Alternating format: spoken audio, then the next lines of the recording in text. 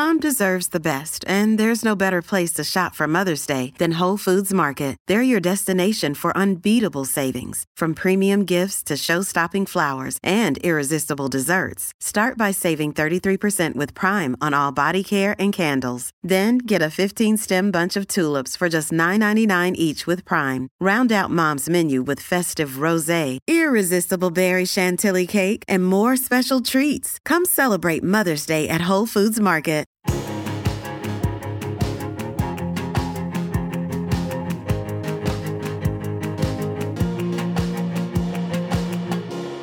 Hello and welcome to Out with me, Susie Ruffle.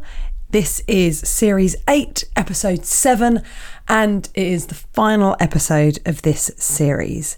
Thank you so much for listening. Before I begin, I would like to say thanks to so many of you that got in touch last week after James's episode. It seemed that his story and his outlook really resonated with lots of you. So I'm so pleased that we had the opportunity to share his journey as a humanist and what that all means. And yeah, I found it fascinating, and it seems that loads of you did as well. So I'm thrilled about that. Also, this weekend I was in Folkestone, and I was chatting to Hunter, who listens to the podcast every week. Hello. And their partner, who I think was called Charlie, but I'm really sorry if that's wrong, because I'd just come off stage, and so I'm all a bit all over the place when I chat to people when I come off stage. But so please forgive me if that's incorrect. But she was telling me that she has a bookshop in Folkestone called the Folkestone Bookshop that has loads and loads of queer literature. So I just thought I'd mention it, because maybe you're near there and maybe you're looking for somewhere to go and get your books. And maybe that would be good for you to know. So I thought I'd let you know. So yeah, hello. And thank you to so many of you that have been coming to my stand-up shows. So many people have waited for me afterwards and said such lovely things about the podcast and about the show. It really does mean the world to me. This week I'm off to Aberdeen, Dundee and Newbury. And then I've just got Brighton, Bury St Edmunds, and my show at the Bloomsbury Theatre, which is in January, which is the one that I'm filming. So if you're coming along, I hope that you really enjoy the show. There's a handful of tickets left to a couple of those dates. So if you're thinking about coming, my website's susieruffle.com, but you probably know that if you listen every week. I've got a brilliant episode for you today. Harriet Rose, I love her. We had such a fun chat. She's absolutely brilliant, really insightful, really supportive, inspiring, just an all-round great girl who I loved spending time with, and is really about uplifting women and being an ally to other people within our community, and just one of the good guys. Do you know what I mean? So I'm really, really pleased that we're ending the series with her. But before then, as always, I have some listener emails to share with you. Hey Susie, I'm not sure if you'll even see this, but I felt so drawn to writing to you. I've just turned 50. I've had a difficult year, and having undertaken some counselling, which has revealed things to others that I never thought would see the light of day, and in turn have spent many, many hours looking inwardly. I'm still struggling to find the answers I feel desperately in search of. Anyway, I searched for podcasts with you and found out, in my usual style, I started at the very beginning. It is totally compelling, heartwarming and painful at times. I realised this year what enormous weight I've carried for pretty much my whole life, mainly through shame, as I now recognise it. I was abused as a child and I didn't fit in anywhere. My coming out 30-ish years ago was horrible, after years of an internal battle, and I still don't really feel like I fit in anywhere. I've been in a civil partnership since 2008 and have 2 wonderful children. I'm the non-biological one, and it still doesn't feel quite right. Now I'm feeling all the weight in trying to vocalise this to my wife, who really doesn't know how I feel. It all feels a bit too much. Anyway, I'm not seeking help, but you're always so kind when you share other stories. It made me want to say hi. I'll keep binging your show to at least try and get up to date, but also hear the regular nuggets that help me get through my day. Thank you so much for all that you do. I'm not going to share your name because you might not want me to, but thank you so much for sharing your story, and I really hope that you're doing okay. And I mean, yeah, counselling and therapy, it unboxes lots of things, but it's always good, isn't it? And then you can sort of put them in more organised boxes. Is that right? I think that's right. I hope that's right. That's what I've done. But thank you so much. And I'm so pleased that this podcast gives you, as you said, the little nuggets that help you through your day. That genuinely means so much to me. Okay, let's have another one. Hi, Susie. I'm decorating the bathroom and listening to your wonderful podcast and felt compelled to write to you in regards to the above podcast with Sarah Keyworth. I'm a 62-year-old gay woman and have only in the last couple of years gained the confidence to be myself entirely. I welled up with tears, not like me, when I heard Sarah talking about their childhood. I went through exactly the same thing growing up in the 60s and early 70s, although it may have been even more confusing back then, as there was absolutely no one at all to look up to as a role model. I was exactly the same, hated wearing dresses, not wanting to do girly things, and just wanted to dress how I wanted to dress. But whatever I did wear, the other kids would call me names as if they knew, like I did, that I was different. So much confusion. I was, however, aware that I preferred women for all sorts of reasons for a very, very young age. Again, confusing. I grew up in a homophobic environment and was told to leave when I was 18, so I made my own life from nothing. The thing that really resonated for me, and that I admire Sarah so much for, is the fact that they got over their fears. I could never talk in public and hated being in the limelight, which ruined my career. And I wonder so much these days, if I hadn't been treated differently as a kid, what I could have really achieved. I guess I'll never know. It's not all doom and gloom though. I'm married to a wonderful woman, have retired and play golf all the time. Anyway, keep up this wonderful thought-provoking podcast. And the live show's coming. We came to see you at the Soho Theatre this year and it was so, so funny. All my very best to you and your family. And that's from Deborah. Thank you, Deborah. I'm so pleased that you enjoy the podcast so much. I will keep making this podcast, I promise you. I am having a little break now. I'm having a little break from stand-up and I'm having a little break from out. I'll still be doing Big Kick Energy if you're into football. If you're not into football, also give that a listen, and I'll still be doing Like-Minded Friends. But I'm having a little break from out and a little break from stand-up because I'm focusing on a writing project, which I'll be announcing next year, and I'll be talking about more next year, but I've got to do lots of work on it right now. So, and do you know what I'm ready for? I'm ready for some family time. Oh, I've been on the road a bit much, to be honest, and I am so ready to hang out with my wife and my little girl and just have some downtime at the end of the year. I hope that you understand that, but I will be back with this podcast and more brilliant conversations early next year.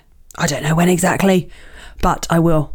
Right, let's get on with today's conversation with the fantastic Harriet Rose. I loved this. I hope that you do too. Oh, hi, listener. I've got another fantastic guest for you today. Now, you'll probably be aware of her. Her name is Harriet Rose, and she is a presenter, DJ and broadcaster. You'll know her from hosting the hugely successful Kiss FM breakfast show and is a regular host for MTV. She has interviewed some of the biggest names in music, including Sam Smith, Dua Lipa and Lizzo. A highly in-demand DJ, she's performed all across the world at events, parties and festivals. She says her goal is to talk about queerness in every possible scenario. Out and proud, she is unapologetically herself on the Kiss FM breakfast show, waking up over 4.5 million listeners, which is pretty impressive, let's be honest. I'm very excited to chat to her today. The interviewer becomes the interviewee. Welcome to the show, Harriet. Oh, that was lovely. Well, you're welcome. I felt shy. I was like, I don't want to look at you while you're being so nice to me. Yeah. I don't feel like you're a shy person. No, I'm not. I'm not a shy person, but I'm extremely self-deprecating. So when people are nice to me, I'm a nightmare on a date because I'm like, shut up. If someone's nice to me, I'm like, shut up, I'm hideous. But then I also want them to adore me because I'm a Leo. So it's like a very bizarre merging of both. It sounds like a lot of work. Yeah, it sounds like being a woman, I think. You know, like we love praise, but also we don't expect it. So when it happens, it's like, what? Don't be like that to me. I don't like it. I'm embarrassed. Yeah. You're really busy at the moment. Yes, it's nice. Because I've been in this industry for like 10 years. And it was like, I remember when I was younger and I first realised I wanted to be a presenter, I was like, I want it now. I want it yesterday. Oh, I'm so like that with work. Yeah. And then... like, get it done. Yeah, let's get it done. Let's do it. Give me my show. And if I had got the kind of like success, I hate saying that because I'm like, I'm not successful. The success that I have now, if I'd got that at 25, I would have been cancelled, thrown in a bin. Not because I do anything wrong, but just because I wouldn't have been able to handle it. Whereas now... like when I'm around lots of like younger girlies who are in the industry, I'm like, oh, I feel for you because I've just lost a lot of the things that you really care about when you're younger. Like I don't really care what I look like. I don't really care if I look vile in an interview. Like I'll do an interview on 1 hour's sleep and be like, yeah, well, as long as the interview's good, I don't care. So a lot of the things that I used to care about, I don't care about anymore. And I can handle if someone's... I don't obviously know the full extent of how much I can handle, but when people are mean to me, I can laugh it off more than I... You know, what one person would make one comment about me And I would cry and be like, oh my God, it means I'm awful. So I no longer sort of take other people's opinions.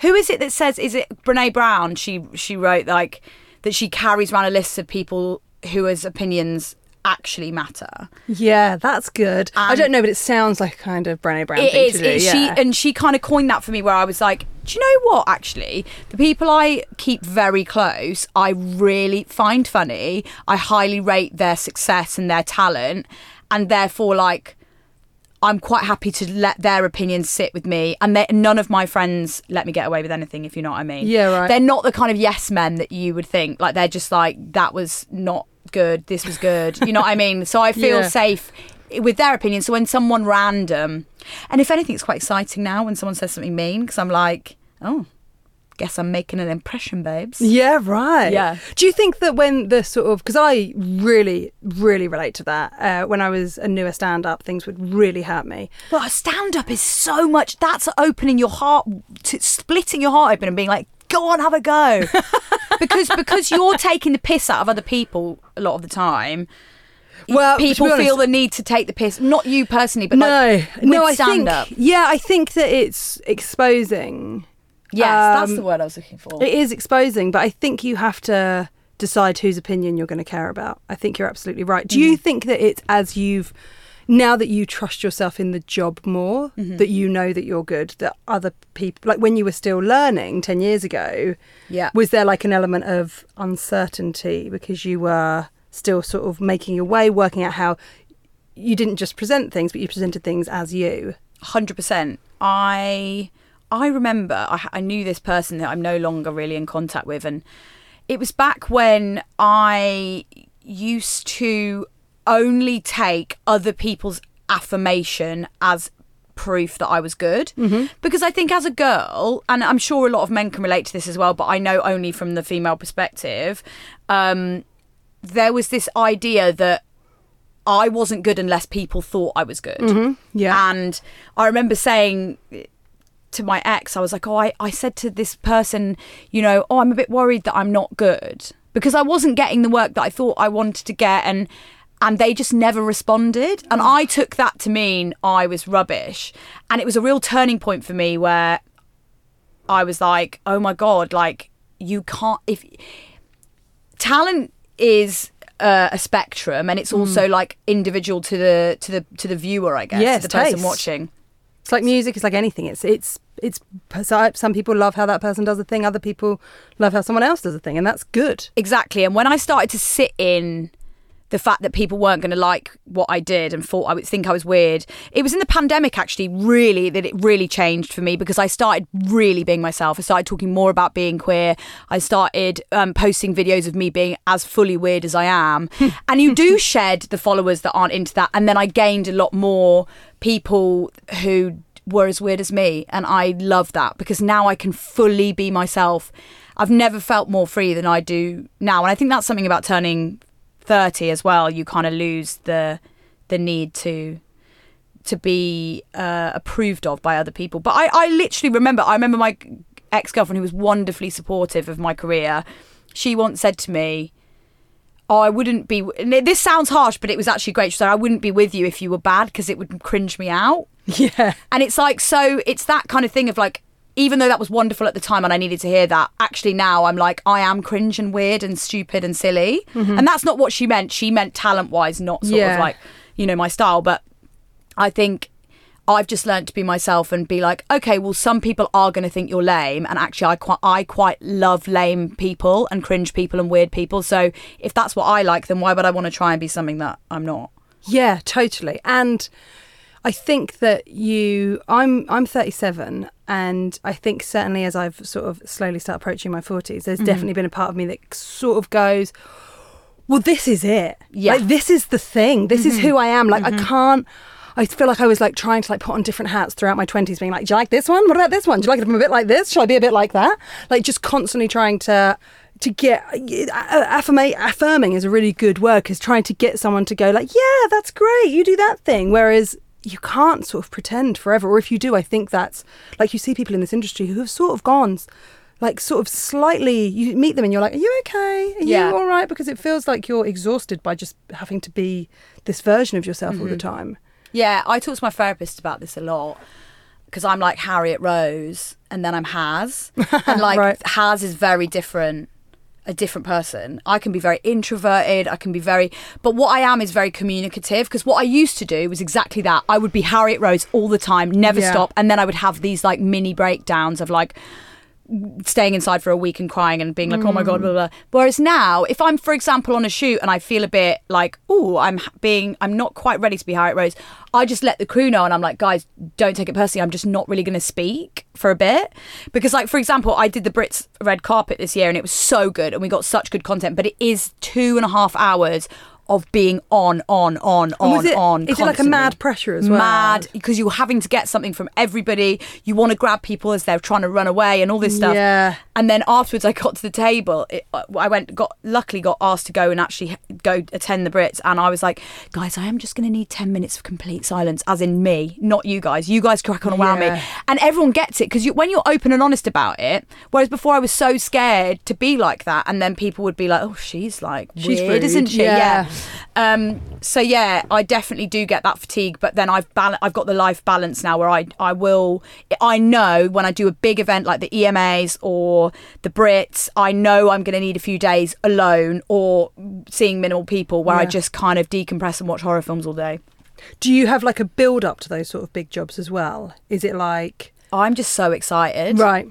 How do you deal with nerves? I used to be way worse than I am. Not worse. I used to be way more affected than I am. I could not function if I was doing something I'd never done before. Right, okay. So, and my best friends are my hair and makeup. Oh, nice. Yeah, and that's handy. Yeah, and they've been my best friends for so long, and they are another part of like my team. I'm surrounded by people that I'm extremely close with. So for example, when I was doing Big Breakfast on Channel 4, it was like my first ever live TV, but I had my makeup artist with me, and so he knew he knows how, because before I go on, I will just be completely silent. Right, okay. I just don't speak, and people will be talking to me and I'll be like, yeah, and I just won't, and people are like, are you okay? And I'm like, oh yeah, I'm absolutely fine.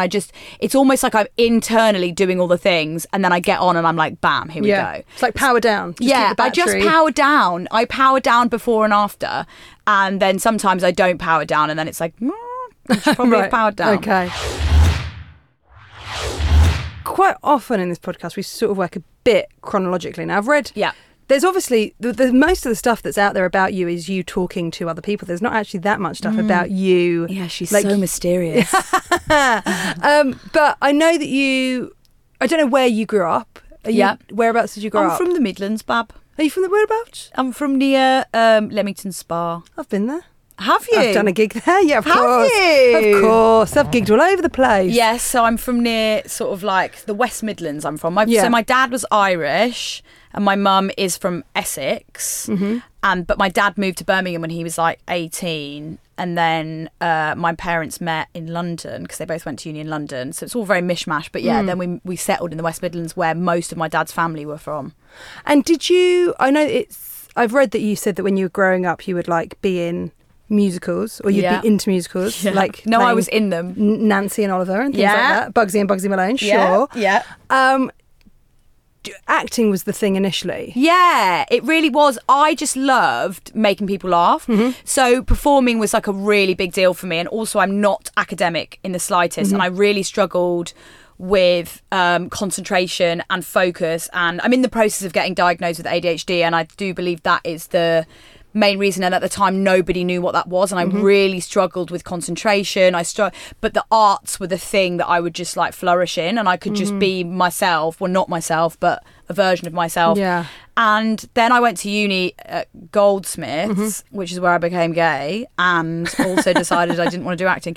But I love the way I said became gay. Obviously I liked it, but I didn't know. Did you not? No, I had no idea. Did you have... So something we've spoken about a few times on the show before with fellow female guests is about sort of intense female friendships growing up where they were... massive codependency issues with friends. Yeah. But also, interestingly, like friends who I'm still friends with now who are for the most part straight, so it was really a straight relationship, but I have such strong connections with women as a whole, or more people who lean more into the effeminate side of themselves, whether that be like non-binary people or boys that are a little bit more effeminate.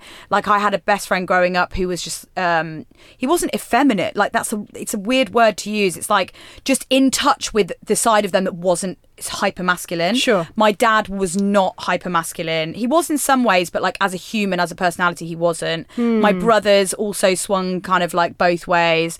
Not sexually, as in their sort of like aura was like, and so I just am drawn towards the feminine more than masculine.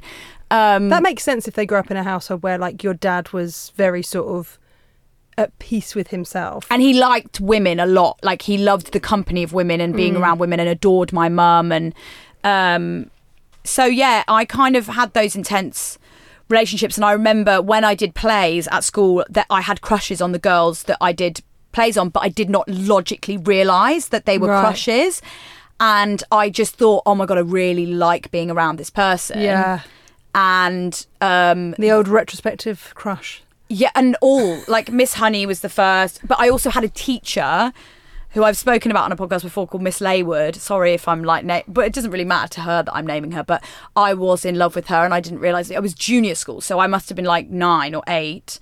And I remember her face, like I don't remember anything from school. And I remember her exactly. I remember everything about her. And I now retrospectively know I was like completely obsessed with her.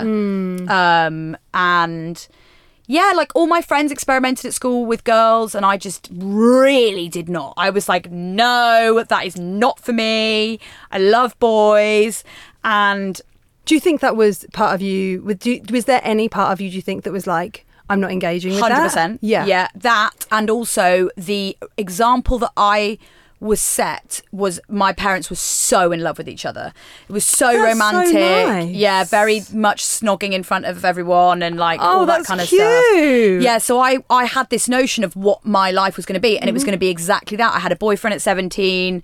I was going to marry him, and now I look at that, like when I meet girls that are like 21 and they've got like boyfriends or girlfriends or whatever, I'm like, just don't think that that's forever. Well, no, it's nice for them to think it's forever, but and it's you know, you learn so much from your first heartbreak, but yeah, I only really clocked it when I remember I'd go to parties and all my mates would be snogging each other and I'd be like, that's disgusting, I will not do that. And what I realised in retrospect is I think that I actually wanted to do that, and therefore them doing it a lot of the time to kind of like be silly or to placate men or to like do the things that we're kind of taught to do, I found that uncomfortable. Whereas when I went to uni, Goldsmiths is a very like queer university. Yeah, I don't know much, but like I know it's a really good university, but like it's very gay. And were you quite excited to like move to London? Yes, I was desperate. Yeah, I didn't care where I went. I was like, Yeah. just get me to London, get me to study drama. Yeah. And yeah, I started snogging girls on nights out, and then I was like, I like this too much for it to be just fun.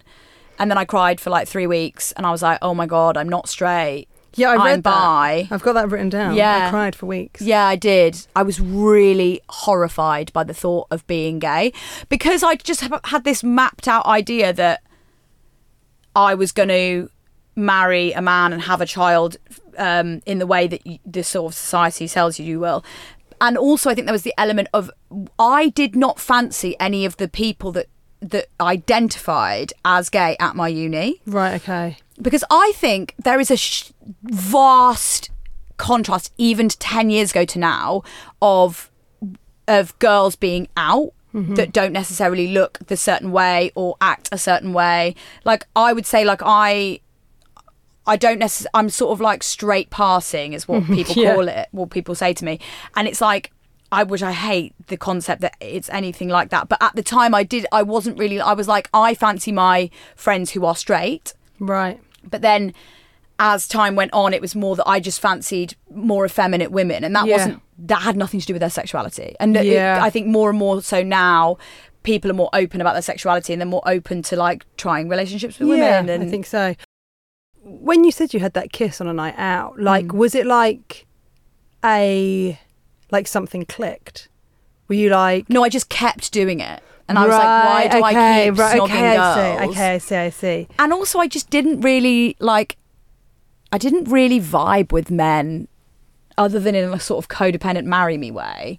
Like, I wasn't like, oh my God, I really want to get with this guy and like go home and sleep with him. I was like, kind of like, oh, I should have a boyfriend, so I should do that. And I do fancy men and I find men attractive. And in some ways, I wish I was like, you know, maybe a bit more bi, because it'd be like maybe a bit easier to find a partner. I don't know. It just gives me more options. But I'm really not. I'm like 90% gay. 98% even maybe, but I love men and I love hanging out with men. I love being around men. Yeah, I've got some of my best friends are really. That sounds like some of my best friends are men. Some of my best friends are men. But no, I get on really well with certain types of straight men. Yeah, I get on well with most people, but I just know basically as time went on, I got gayer and gayer and gayer. So after those sort of 2 or 3 weeks of crying. Took me a year to actually. I was about to say, how long before you sort of, because I know that there's a number of coming outs. I mean, and you know, in many ways we still all have to do it every day. You know, like I do it now for the first time as a mum, where I like go to like a school thing where I'm like, oh no, she has another mum. Like and it's actually, because we live in Brighton, it's totally cool. Yeah. But there is that sort of constant coming out. But I think you do it a number of times where you sort of come out to yourself. So if you sort of realise that, how long was it before you sort of said it to another person? Oh, I said it constantly.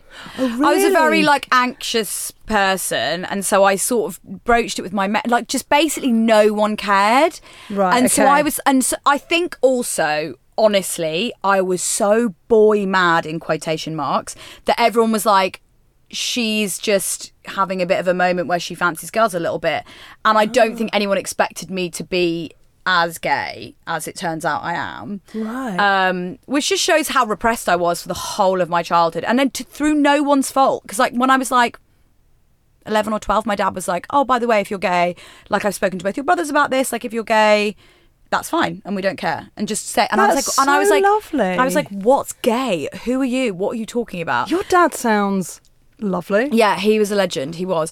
But so there was never, like when I told my mum, she was like, okay. Like, it was almost like it was almost like everyone was like, yeah, no one cares. And I was like, oh, well, can someone like be a bit dramatic about it? Because were you looking for a bit of a response? Well, no, I was looking for it to be like, I was looking to be listened to. And I think my family is a loud family and everyone's just like, yeah, everyone's screaming like about being gay or being this or being that. So like, whatever, shut up, just crack on. I've just got an image of everyone just being really, just shouting constantly. Yeah. So no, genuinely. What's Christmas like? Extremely loud. And do you have to take like little ear defenders? Yeah. Well, I have a stepdad now, and he's so not loud, and he's got a hearing aid now, so he can just turn it down when I'm around. Do you think he's got a hearing aid because he's been in your family for a while? Probably. Sorry to him. Damaged his eardrum. But also, even before that, he used to have this amazing ability to just absolutely ignore me, like. Because we get on so well, like I'm so close with him, but I would just be like talking to him and he'll just not be listening. And I'm like, you're so good at that. Like, well done. Because like you have come into this family where like we're all screaming at each other and everyone's shouting and it's a lot. He can just turn it down. Yeah. And he can just wind it all the way down. But the only thing that ever really was a question was like when I really started like being like, no, I'm a lot gayer than I thought I was. My mum was like, I'm just worried that you're going to be bullied. I'm just worried that you're... And I think that happens to a lot of people where they take it because you're so vulnerable about that coming out. And I definitely did take it badly. I was like, it's coming from a place of they have lived in an existence where being a lesbian is not okay. Mm-hmm. So they're like, but wait, everyone's going to be horrible to you and you're not going to be able to have kids and da-da-da-da. And I was like, no, I want to have kids. Well, I think I do. At the time, I was like, definitely want to have kids, definitely want to get married, definitely want to do all these things. And then as soon as like she realised that like life wasn't going to be that much drastically harder for me, she was like, okay, fine. And then also she's loved all my girlfriends. Loved them, like obsessed with them more so than me. So there's never really, I'm very, very, very grateful and lucky that I never really had. It was more like undercurrent homophobia that I experienced, like, which I think a lot of us experience all the time, which is just like, who's the boy?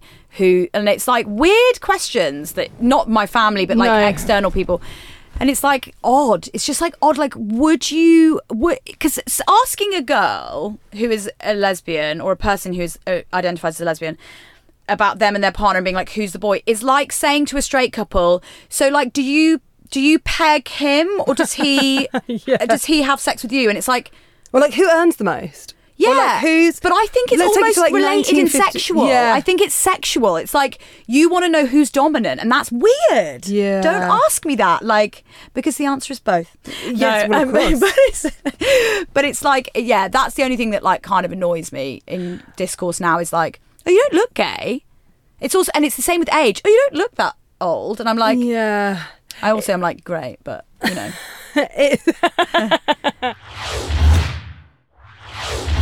It's such a different time, I think, from when sort of our parents, or like, just a few generations above us. It was so sort of prescriptive of like who we should be, or how we should look, or how we should hold ourselves. And I think, I mean, and I may be wrong, and people do get in touch with me and tell me if I am, but like, I feel like there were a lot of queer women, like, in the 60s and 70s that were like massively butch, because they were just like subverting what they were meant to do. It was like they were almost, to a degree, not putting on a show, but there was like a loudness to it that was like kind of a fuck you. Yeah, and I think now the subversion is looking completely straight. Yeah, or looking completely as you want to. Exactly, and then not. And that's something that I'm like, because I play with, definitely with my clothes and stuff, I play with gender, I play with what the idea is of what I should look like. I go through stages, and this is why, like, it just is really complicated when it comes to dating, because it's like, I'm just going to assume that everyone in this room is a little bit gay until they tell me otherwise, because that's the thing, is like, there is still this element of being queer and being like, I have to work out who I can flirt with in this room. I mean, I just flirt with everyone. Good for you. But you know what I mean? It's like, are you? How about so you came out when you were at Goldsmiths. How much did it, like, being I'm trying to think of like a really famous gay female presenter, because obviously it's a different road for our gay brothers, and I guess, like, you've got Sue Perkins and Sandy, who both sort of come from a sort of a comedy stand-up sort of background. But was there part of you when you decided, oh, maybe it's not acting, maybe it's presenting, maybe it's more me front and centre than putting on a character? Was there part of you that thought, oh, fuck, how much can I be me? How out should I be? How... Yeah. Because, like, let's be honest, on the whole, things are pretty good here. It's really not great for trans people in the UK, but, I feel like we're making steps. There has been progress, certainly for queer women and for gay men even more so in the last sort of, 40, 50 years. But there's still like rampant homophobia in this country. Like, was there part of you that worried about being out? When I first came out, I completely didn't talk about it in the public eye. Yeah. I was terrified that I would be pigeonholed, because I didn't really even know who I was or what I was doing. I had a partner for 8 years. The whole of my 20s I was in a relationship, and during that time I didn't ever feel gay enough to talk about it. I never felt queer enough, because when I first came out I was kind of bullied in a way, like, by other queer women, actually, weirdly. Oh, really? Only because it wasn't like bullying, like, I just think it was that natural biphobia where I was bi, and therefore people thought I was here to, like, play with girls' emotions. I was here to, like, for various reasons, like, I would, for example, get with a girl and then decide I didn't want to date them, and be like, and then it would be like, you're a bad person. So I didn't really feel allowed to talk about queer rights until, like, fairly recently, to be fair. And, like, and in terms of what I've realised now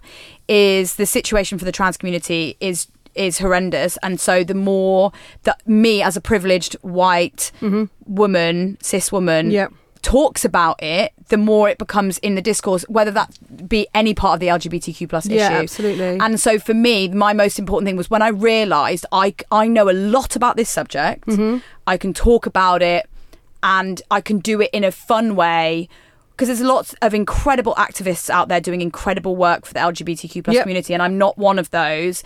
I would never call myself an activist, but what I am is one of those people that talks about it, like that thing that you said earlier about I want to talk about queerness as much as possible.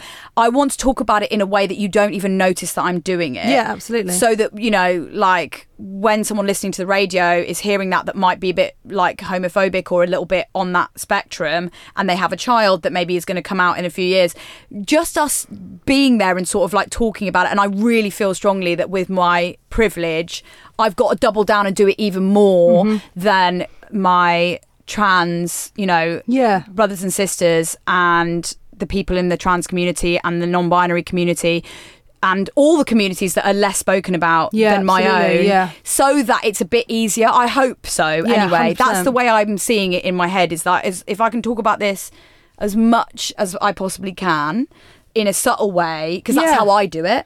Totally. And I think like it is about, I mean, I hate using the word normalising, because first of all, I'm not entirely sure what normal is, and I think most normal things are probably like intensely boring. Yeah, normalising is good, because it's like getting it into the public discourse without people going, what are you trying to do over there? It's like I've done it quietly and you didn't notice. Yeah, like talking to 4 million people on a morning and just mentioning that you had a date with a girl that night. Yeah. Or something like that. It's just about it being something that happens. Yeah, and also, how else am I going to get a girlfriend if I don't talk to 4.5 million people about it? How's that going? Are you being out as much? Is that why you're really out as much as possible? Yeah, it's all completely selfish. You're on the hunt for a girl. Well, do you know what it is? No, I'm actually not really dating at the moment, because I just really enjoy. I've done a lot of therapy, and I'm really in a place where I'm like, when the right person comes around the corner, I will snap them up. But until then, I'm just going to chill and enjoy myself. I think that's really, really good. Yeah, I think that's really good. Do you date a lot? No, not really. No. Because I've always been the one that kind of spearheads the dating. And what tends to happen is a girl will approach me and then we'll date, and then it's not a match, but I'll keep pursuing it because I think they're great or whatever. And now I'm kind of in that place where I'm ready for someone to ask me out on a date. Yeah, good for you. You've got to do that. Yeah. You've absolutely got to do that. So what's like next for you? It feels like you're smashing it. Yeah. Thank you. Like, I know that like you've spoken a lot about taking your full self to work, and how important you're, to talk so openly about queerness and be exactly who you are on screen, on radio. But like, are there jobs that you're like, I want to be doing that, or what would you love to be doing? Oh, of course. There's so many jobs that I would love to do. My main thing is, there is enough jobs for everybody. Yeah. And however, when I was younger, it was always, which is why I think I came from a bit of a fear mentality when I was younger. I was like, I'm scared to do this, scared to do that. Because everyone was like, oh, it's really hard. Oh, you probably won't make it. Oh, it's probably... And so...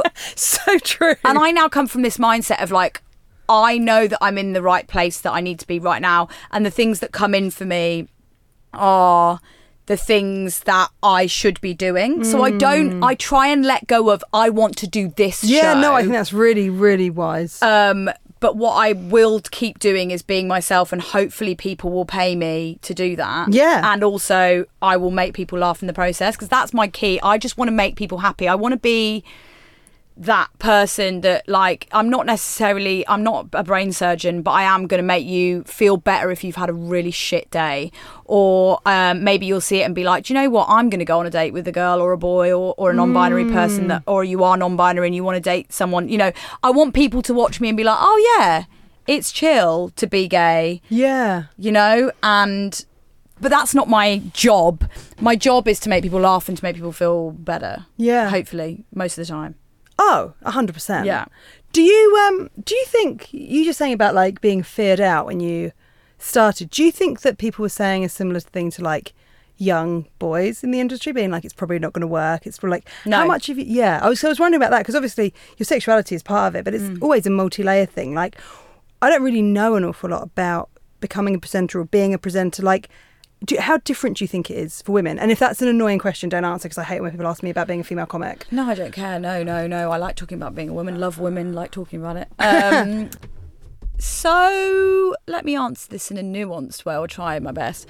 I think that, again, I am a white woman, so I'm very privileged in the sense that I'm already in a better position in terms of the way society treats a lot of women. Yeah, 100%. But I do still see heavy sexism in terms of hiring people. Yes. But then I think it's drastically changed in the last 3-4 years. Yeah.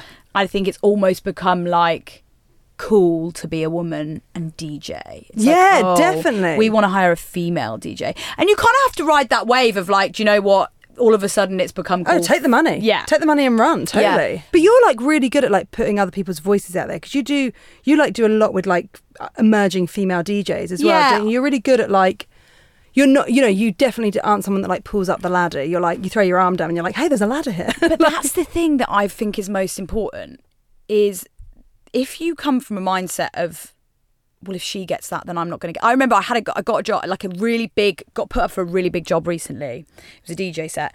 And I didn't get it, but this other girl I know got it. And I was so happy. I was like, that's great. She's a really good DJ. In fact, she's probably a bit better than me. So I was like, that's great. I'm really glad that she got it. Because number one, I'll tell you one thing about this, makes you feel a lot happier in yourself to live like that. But there was this one realization where when I was younger, I thought I need to do exactly this and exactly that and exactly that, and then I'll get to where I want to go. And that just is never the way. You have to relinquish control of what job you're going to get and where you're going to be, and as long as you stay true to yourself and you work really, really, really hard, you will get to where you need to go, and you don't need to worry. Like, it's amazing when another woman gets a job, and it also, I'm not being sexist, like anyone gets another job as long as they're good at it and they're going to smash it. Like, I don't really feel that element of jealousy, because I love to see other people win. Yeah. Because what does that prove? It proves that people can win. Yes, totally. And I think as well, making it specifically about women, or making it specifically about queer women, when I see someone like my friend Jen Brister's absolutely smashing it at the moment. She's had this like moment on sort of social media, and her ticket sales have just skyrocketed. And I've been friends with her for years and years and years. She was so supportive of me when I first started comedy. And watching another gay woman like just smashing it, it sort of reminds you that it's possible. Oh, I love it. It's like, this is, like, had I been 16 and seen someone like Jen, like, selling out all these rooms, doing Ali Pally 3 times and that sort of thing, I would have been like, oh my God, my life's going to be okay. There's space for someone like me. 110%. And it's the same. And it's the same with, all kinds of people, but just seeing, especially people that are, often not white straight men, and don't get me wrong, there's loads of great ones, but when you see someone really thrive and you go, oh yeah, it's not been super easy and you've done it. Yeah. That's inspiring, I think. love it. And it's also like, there's a lot of talented people out there, and it's really nice to see. Like, for example, right now, if you look at the TV world, Maya's hosting Love Island, AJ's hosting Big Brother. Yeah. Like, 2 brilliantly talented, lovely women as well. And it's like, this is great. Yeah. Because maybe it would have been a guy a few years ago or whatever. And it's just like really lovely to see talented people get their flowers and people who work really hard. And I also just enjoy it. I enjoy to see other people shine. Like, loads of my friends, I remember people telling me like, oh, it's really competitive, girls and girls.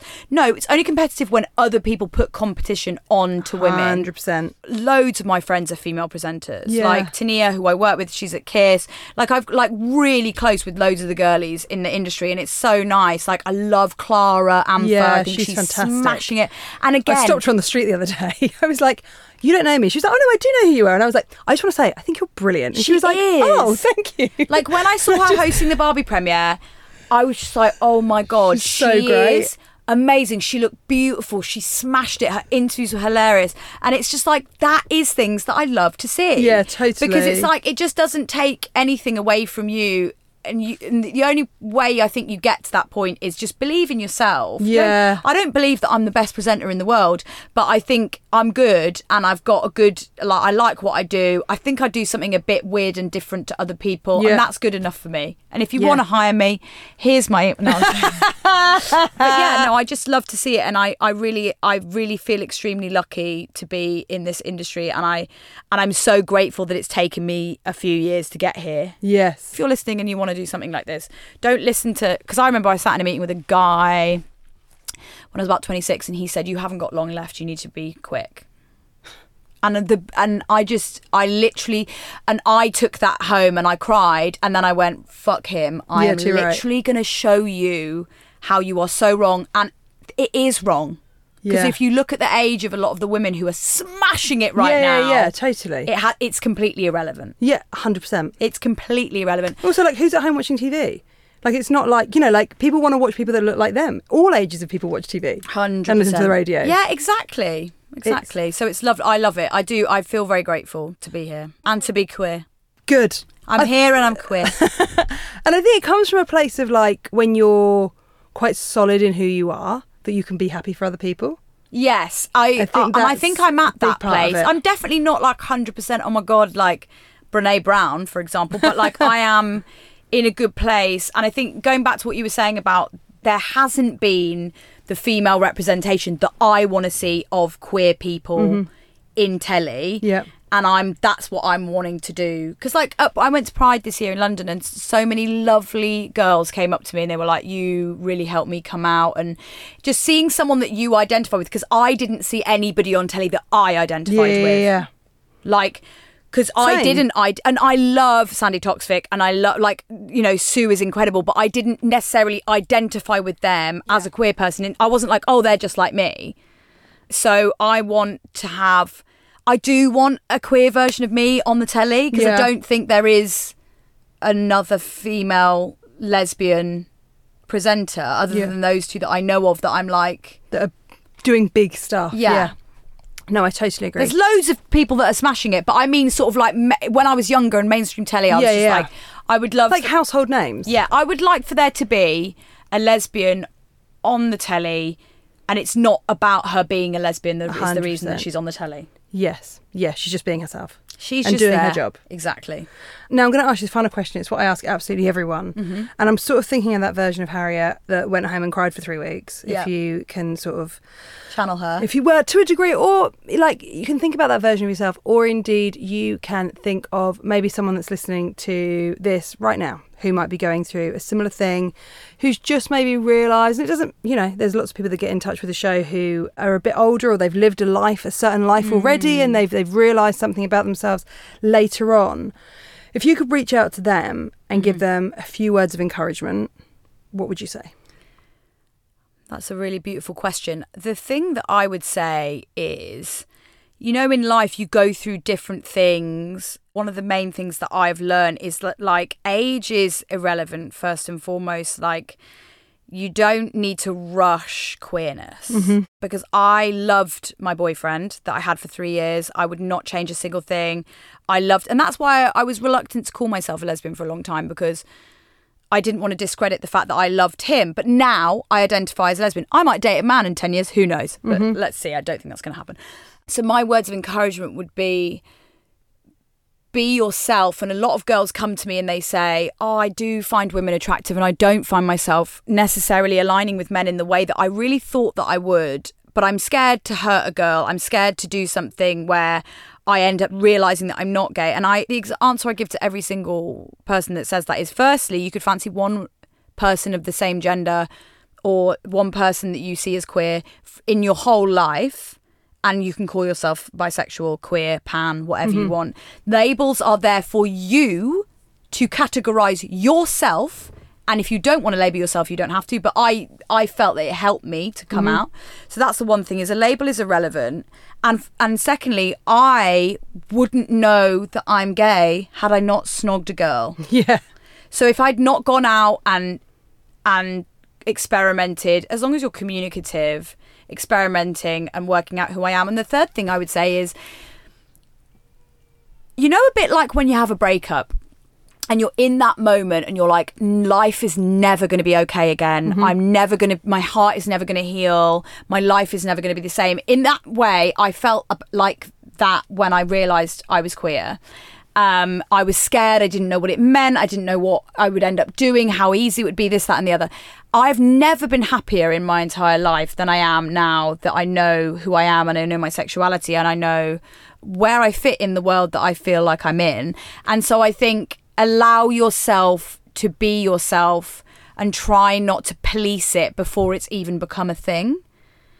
Because I think a lot of people police themselves of, oh, well, I don't think I can imagine myself with a woman. Neither could I. And now I cannot imagine marrying a man. I'm like a reverse homophobe. It's like, oh, I do love men, but I couldn't imagine myself marrying one. Like, and that's, you know, a place that it took me a little while to get to, but it also has been the most beautiful journey in the world. You're never too old. You're never too straight. You're never too gay. There's no... you don't sit on any part of the spectrum, and I've gone through this. I am the spectrum. I started straight and I've ended gay, and I might flip around, you know, a few more times before I really settle on the right person, but it's really irrelevant. Look at gender. Gender is not binary. You can feel yourself on whatever area of the gender spectrum that you sit on, and it's the same with sexuality. And please, please, please don't listen to anyone that tells you how gay you are. Yeah. Because you are the only person that can work that out. And do you know what they say? Try before you buy. Try before you buy. Give it a go. In the same way that I have got with men in the last, you know, however many years. Won't be naming which amount of years ago that was. But, and I was like, no, don't want to do that. And it's like, oh, I didn't think about how bad that would be for him. I was like, oh, because I was communicative, and I was like, I'm not sure if this is what I want. It wasn't. So... it's like, love him, gorgeous man, great stuff, but like, you've got to try before you buy. And as long as you're communicative and you're yourself and you don't go out there to hurt other people, then slay the day away, babes. Slay the house down, boots, kiss as many girls as you want. The perfect way to end the podcast. Thank you so much, Harriet. That was perfect. That was Harriet Rose. Absolutely brilliant. Love that girl. What a babe. Now, as I mentioned at the top, I am having a little break from out now. So I'll be back in 2024. God, that feels wild, doesn't it? 2024. I'll be back next year, at the beginning of next year at some point, with some more interviews to share with you. And now I'm going to have a little break and eat quite a lot of chocolate, I imagine, and maybe do some cooking. I mean, you don't need to know the ins and outs of what I'm up to, and do some writing, but that's what I'll be doing. And I hope that you also get to have a bit of a break over the festive period as well. I'll chat to you next year. Take care. Bye-bye.